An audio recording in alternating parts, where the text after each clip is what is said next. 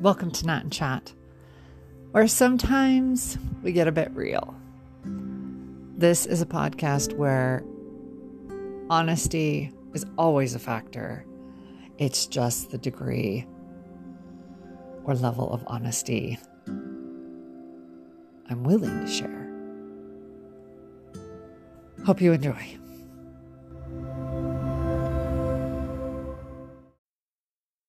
I sat down and recorded internal quiet dialogue, and when I went to edit it, all I could hear was bitch and moan, bitch and moan.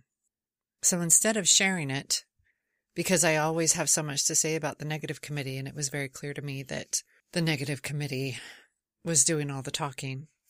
And although I don't admit that out loud as you listen to this, I was very aware of it. So instead, what I did was I double-checked if I had ever shared what I had written about the negative committee, realized I hadn't, so as you can see, I uploaded that instead. But then today, a close friend of mine who doesn't live anywhere near me asked me about my hinting to not getting around very well. And I realized, oh yeah, people that aren't in my immediate circle that I either work with or that come into my home don't know what's been going on with me. And not that it's a big deal, but it has affected so much of my normal life.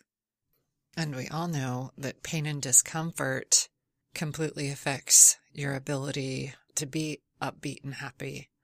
For me, it forces a degree of depression.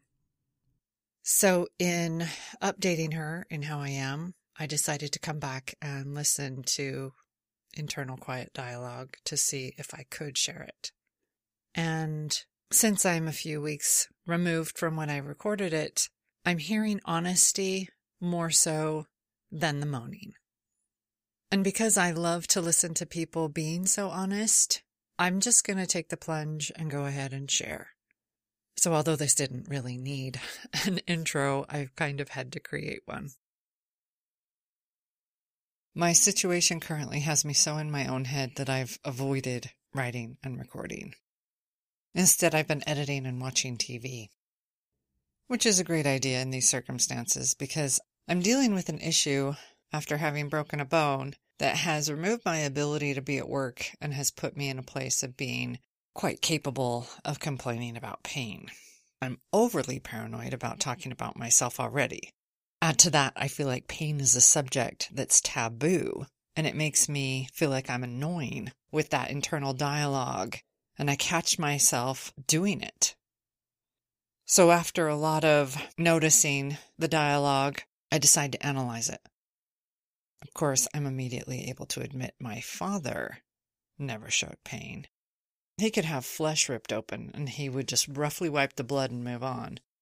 His example of such a severe pain tolerance, and my knowledge of myself and how much pain I do have, must have somewhere along the line gone in my head that it's not okay to be in pain. Now, since I'm so many years removed from that influence of my father, I have to admit to myself, when I feel pain and someone I care about asks me how I am, I can't lie. I admit my pain. And sometimes, when the person asking really cares about me, I just unload. Sometimes that means bursting into tears, just as I did a few weeks ago. The reason that day doesn't matter, but I immediately felt so stupid and annoying, like I shouldn't have done that. And my perception of myself plummeted. And I was wishing I had just stayed a turtle in my shell of home that day instead of feeling and admitting something that was painful. And yes, I absolutely have to say I am so paranoid of sounding self-centered. That might be something I never tackle as an introvert because I so easily regret the times I'm not in my cave of introvertedness. I do feel naked when I burst into tears, and I'm one of those people who does naked alone. So then my thoughts on keeping myself to myself are intense and bigger the more time I spend alone.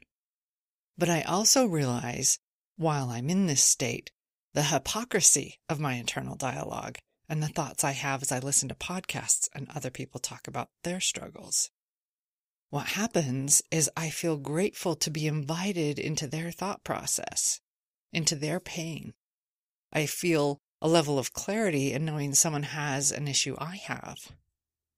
I appreciate being able to experience their realizations that can help me. Why is it so easy to fall toward hypocrisy of any sort? Nobody wants to hear my struggle, as one thought, and I'm so glad to hear your struggle as another thought. In many ways, on many days, I can't believe I write and record the things in my own mind because sometimes I'm so convinced I sound annoying and self-centered. I know full well that I can't share someone else's life and thoughts because I'm only living this life. I only have my own stuff. I'm not so void of experiences I have to share other people's stories. I have too many of my own. I was listening to Glennon Doyle on Adam Grant's podcast recently, and at the end of it, she just said, childhood beliefs, man. That's what we're all doing, is just trying to unlearn the wrong things we learned when we were little. I resemble that statement, and I have to wonder if it ever stops, if the young me is always going to influence my whole life. I know it can't be erased, but does it have to always apply? Does it have to always have influence? It's like I have a broken record playing in the back of my mind that whispers self-statements. They usually suit the current situation, and they're like whispered reasons that this is like this and that is like that. And since they're quiet, we allow them to play in the background, if not daily, at least weekly, and a small part of our conscious mind gives the thought a glance and a finger nod of accuracy. That's how we end up with so many false narratives about who we are. That's how we build our cognitive distortions, like cinder block walls. If you're a person like me who thinks too much in silence, you've built a fortress of truth that's very real but very unnecessary. There's no battle to protect yourself from. These stories of outside forces that have you building the fortress serve one actual purpose, not to build walls of protection, but a prison of misery. And there is no protection, only punishment, with you yourself being the prosecutor, the guard, the executioner, and the prisoner. It all sounds like such hard work, and yet it's so simple because of that quiet dialogue, that broken record that you allow. No, I don't want to do it. The words change from time to time, but the effect is the same. I allow the quiet words to continue without my own acknowledgement of the allowing. Do I believe them? I do now because of the repetition. Do I want to believe them? No, I don't want any negative narrative going through my head, let alone over and over. I think it's that these stories start out super quiet because you might otherwise shut it down, and it only gets louder the longer it continues. My desire to want to stop becomes present with the acknowledgement. But how do I shut them up, these repetitive statements that appear? I can't just turn the dial. I can't just turn off that effing record player. I can't unplug it. I don't know where it gets its power from, but it keeps playing. With that being the case, you have to admit it is only sheer will, which makes me ask, do I have enough of that? Has my strength been already too diminished by the repetitive words? If I take these words that went from quiet to loud and I set them on a table in front of me, like something I could examine from all sides, what happens? What do I see? When it's right out there in front of me, my sensible mind has no problem seeing it for what it is. And if I consider for a moment that I would have plenty of advice for somebody else, and I would feel super sensible in the giving of that advice, I would feel like it's very cut and dried, very clear. Stop saying those negative things to yourself. Stop saying them in a way that makes it sound like you're speaking truth. The only thing that makes it even look like truth is just the fact that it's been repeated so many times. And what have I said over and over and over? The repetition, the story that keeps getting repeated is the proof of the cognitive distortion. That right there. Like, there's no need to even try and figure it out further. Because why would you have to repeat anything over and over and over that just was basic truth? It's like this convincing must happen, and it happens. But the fact of the convincing is the proof. What's really annoying is I already know this. I have been realizing this over and over for years. Then my health takes a bad turn. I end up in my own company for the majority of the hours of my day. And my incapability because of a broken bone, and then the issue the broken bone has created through pain, has me creating new cognitive distortions. Mikhaila Peterson recently was posting on her Instagram questions about how do you think? Do you think in words and images, just words? And she found out that some people don't think in either. Some people only think in color. So they don't actually have dialogue going on. And she asked for people who don't have the dialogue going on to tell her more about it because she was so fascinated by it. I feel like I want to know if those people who don't have internal dialogue going on, if they are more emotionally healthy. Because if they don't have a broken record playing, no negative thoughts on repeat, I can't help but wonder, are they more emotionally healthy?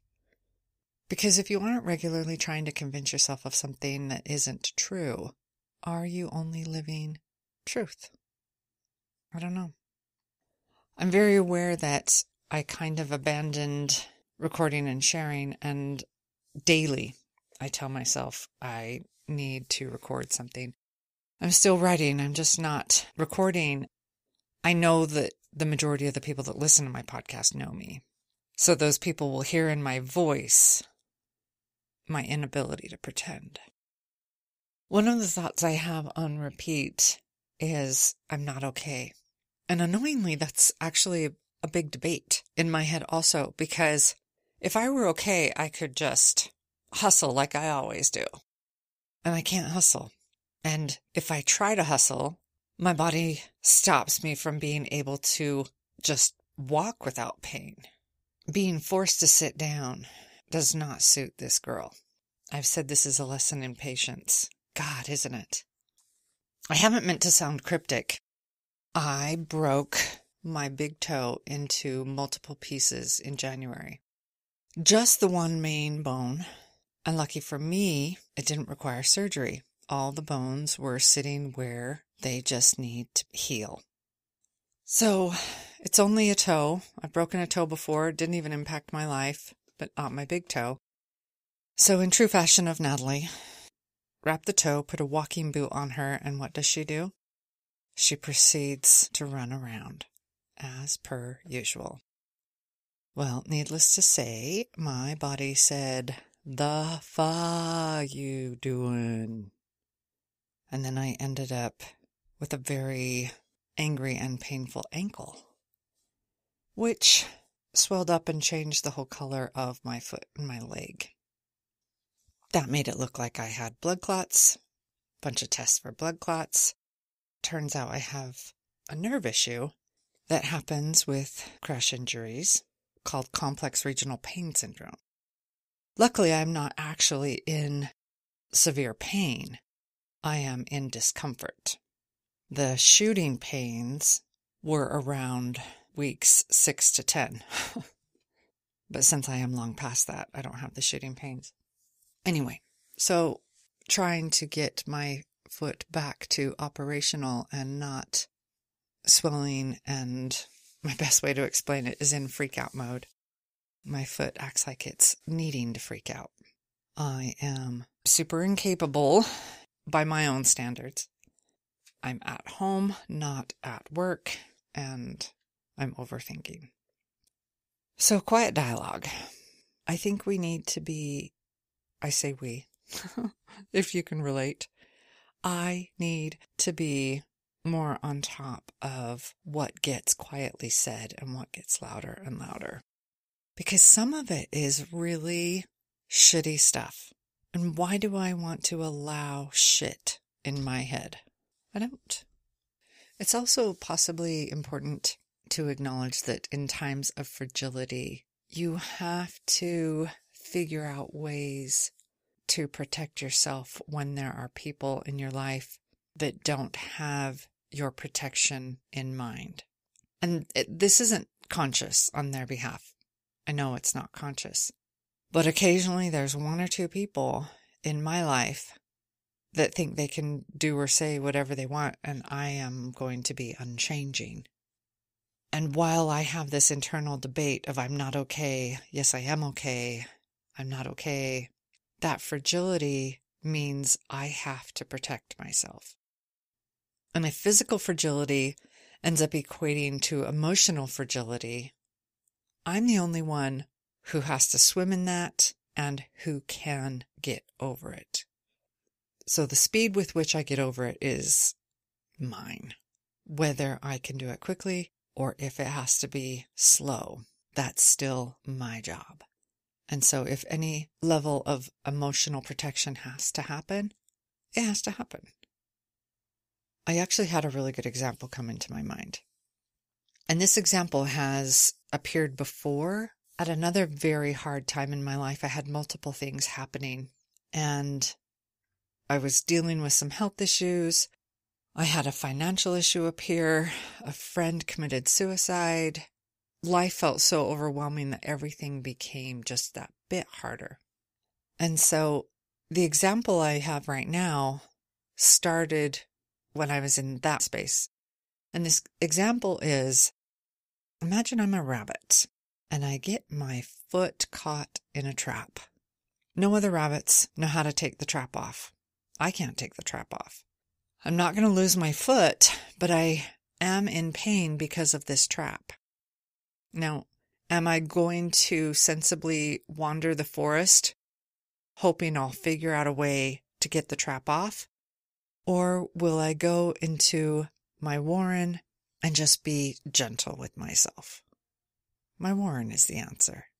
So if other rabbits come knocking on my warren door while I'm in a state of having to deal with something that absolutely requires my attention, my foot in a trap, how available do I feel emotionally for rabbits coming and just talking? And what if the talking isn't helpful talking?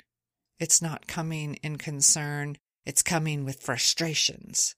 Like some rabbits come and they can't see that I have my own frustration and that listening to their frustration isn't where my headspace is.